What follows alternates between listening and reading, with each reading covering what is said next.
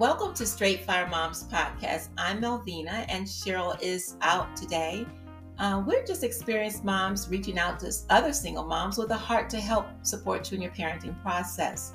So, as I've told you guys before, we have this segment that we call Her Story. And today I have a guest with me and her name is Lee. We should say Lee, but we are so happy to have her.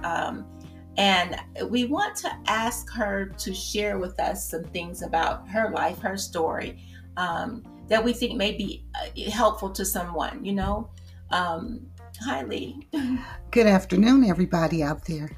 So we just want you to feel welcome. Let's tell us a little bit about yourself, if you will. My name is Leonora Pettis, but everybody calls me Lee. Right now, I'm an older mom. My children are grown, but I'm reflecting back on the time when they were younger. And I'm here to share some of those thoughts and processes I went through to grow them up. That's good. So today I was thinking, I wanted to kind of focus in on, I know we talk about single moms a lot, but I wanted to speak because some single moms people become single moms for a lot of reasons, right? Everybody don't start out just having babies and never been married and these things like that.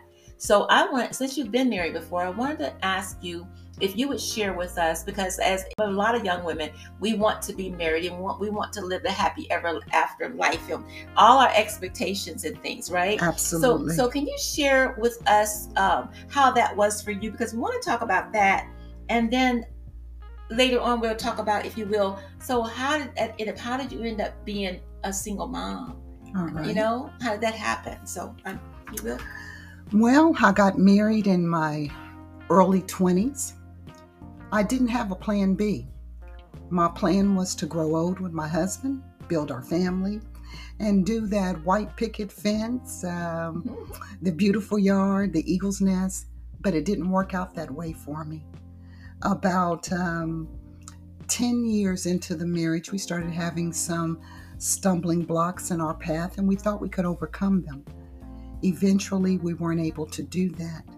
It could have been because we were younger, our knowledge at that time, and embarrassment. Sometimes people don't want to ask for help, or they don't even think to ask someone that has already been where they are. But how old were you guys when you got married? I was about 23. Mm-hmm. Absolutely. Yeah. And that happens oftentimes, sometimes we don't have, I'm not saying this is your case, but oftentimes we don't have examples before us, people that pour into us and teach us about how marriage is supposed to be and how to be a wife and how to, nowadays people have a whole lot of help. But back then I was like you, that what's that one sitcom, Hi Honey, I'm Home? Yes. Yeah, I thought everything was supposed to be perfect, yes. Peachy creamy too, You wouldn't have any problems. You wouldn't, there was nothing that you wouldn't be able to overcome. One of the things that I wish, just like you said, Melvina, I wish I had something even like this podcast itself, that brings to light some of the things you don't even comprehend to ask about.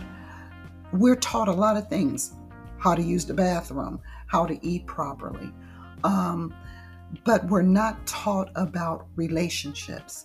And relationships as important as that of a marriage. Mm-hmm.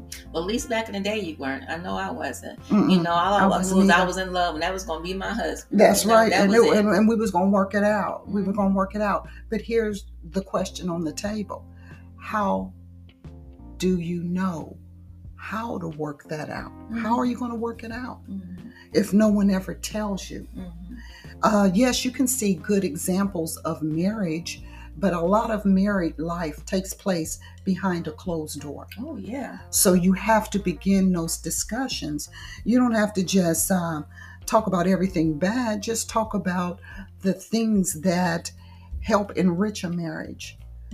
What are some of the things that people are going to come across? People bring to the table, they bring to the marriage their history. If they don't even have the history, they bring to the table what they saw in their parents, right? Yes, they do. Because you don't know no better. This is what they did, so this is what you think you're supposed to do, right? And you bring, and from that same thing, not only what you're supposed to do, you will come with preconceived ideas about what your mate is supposed to come with. Oh yeah. Because we don't know. One, like we think they're supposed to make us happy, and happiness don't come from another person. No. Your happiness comes from you. You have to make your own self happy. You have to make yourself whole. Right. Because I believe the whole thing about marriage is two people coming together, sharing their resources and learning from each other and going forward. If you don't build yourself up with your interests, you're coming to the table a little empty. And then you're going to expect someone to fill those voids inside of you that are your responsibility to fill. And some of them is only God can fair. do. Yes. Some of them only God can fill. But we expect somebody else to do that for us. Yeah, we want them to do the work. And we owe it to ourselves. We are precious to God and to our families and those that love us. You're worth investing in. And another thing too is another scenario is you have to have your mate has to want what you have to want the same things.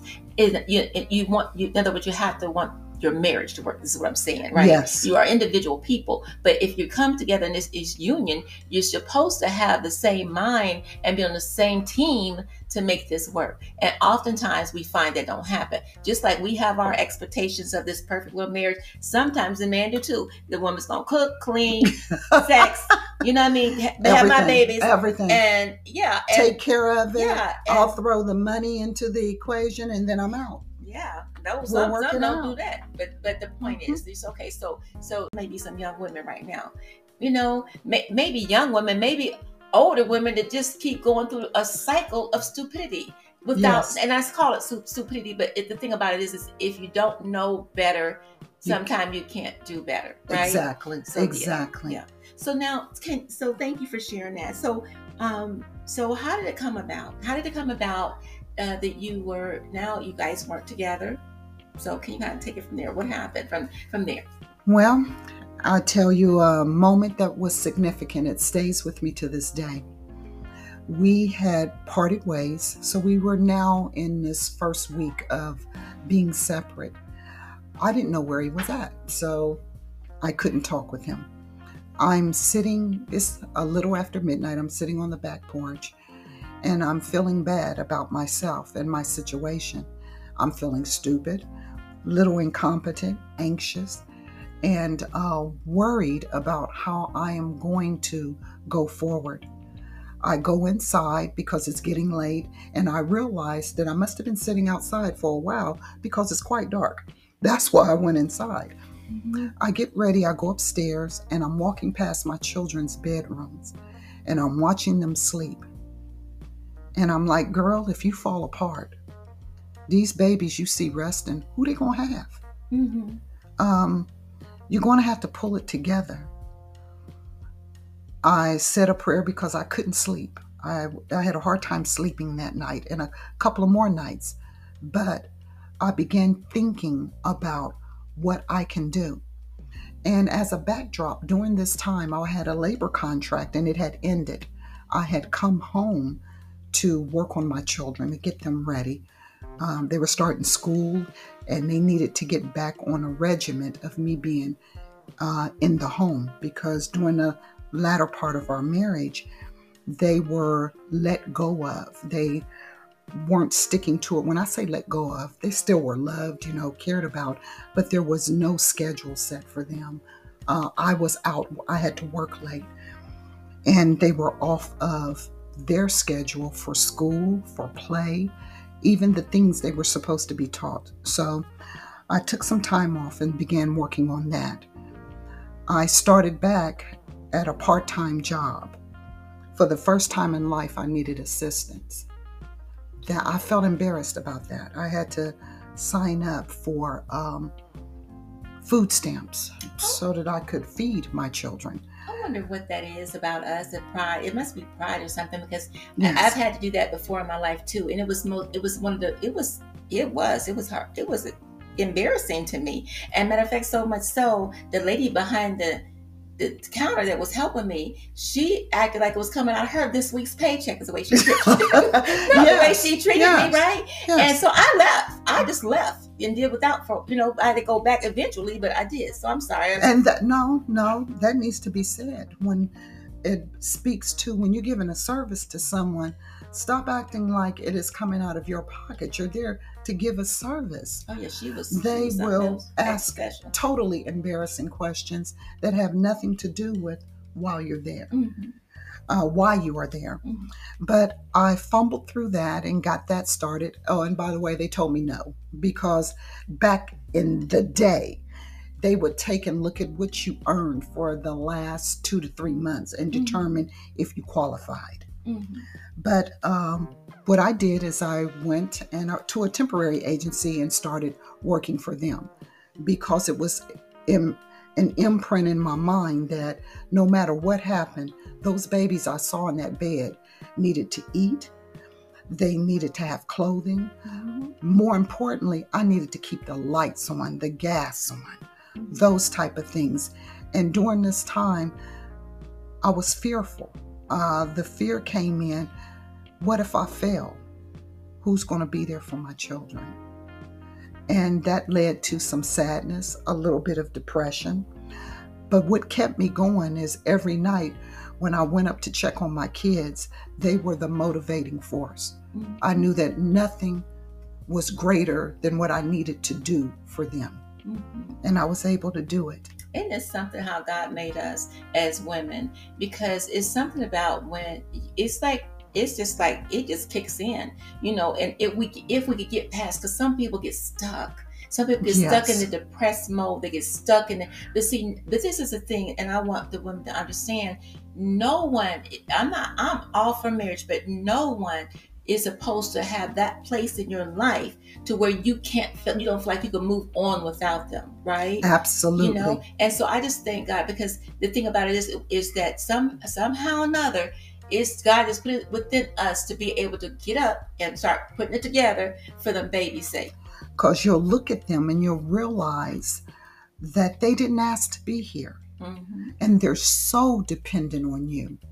And then sometimes you got to look in the mirror and don't take on everything. How do I say this? You cannot fault yourself for everything that you're going through, to the point where you start devaluing yourself. You'll start devaluing yourself in the process. And this is how it looks. I don't know how to do this. I can't do that. I'm not qualified.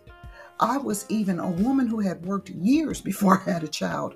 I was wondering if I had the qualifications to get a job that would allow me to take care of the kids. How long had you been, so you were pretty much in your marriage, in that 10 years, you depended on him a lot for the finances, is that what? Yes, we even worked together, but it was at a certain point where when you are in a 2-income home, it is rare that you worry about, at least back then, the basics. My basics were taken care of. I didn't worry about that stuff.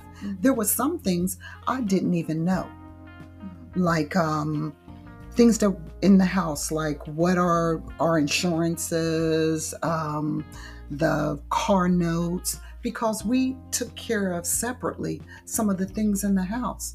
I trusted him to do that. He trusted me to do my part. There was no questioning in regards to our finances. Some people may not be blessed in that. The things that are starting to fall apart in their marriage may center around finances. Mine didn't at that time. So I was somewhat blessed. But you owe it to yourself to sit down, whether you're single or in a marriage, and look at the things that make up your life. I know that's right. Don't be ignorant to what is going on in your finances, in your goals for yourself as individuals. And please realize you can be married and have separate goals. for self-development. Oh yeah, you got to improve yourself. You're two always, separate constantly. beings coming together, and you got to realize we're not perfect. So you do owe yourselves to work on yourselves individually and as a couple. So, this is starting to get juicy. It's Mhm. starting to get really interesting, and so I want us to come back and continue to talk about this. Absolutely. I really, as you was talking about it, I started seeing you talk about picking up the pieces, right? Yes. Yeah, and I really want to leave off right here. Come back about picking up the pieces. Where do you go from here? Yes. Okay. Yes. Thank you. Thank you for having me. Oh, I appreciate it. And so if you have any questions or any comments, please do share. You can always email us at straightfiremoms.com. You can always send us a message through Spotify, but we appreciate you listening in to our podcast. And until next Tuesday, this is Straight Fire Moms, where we learn and we grow.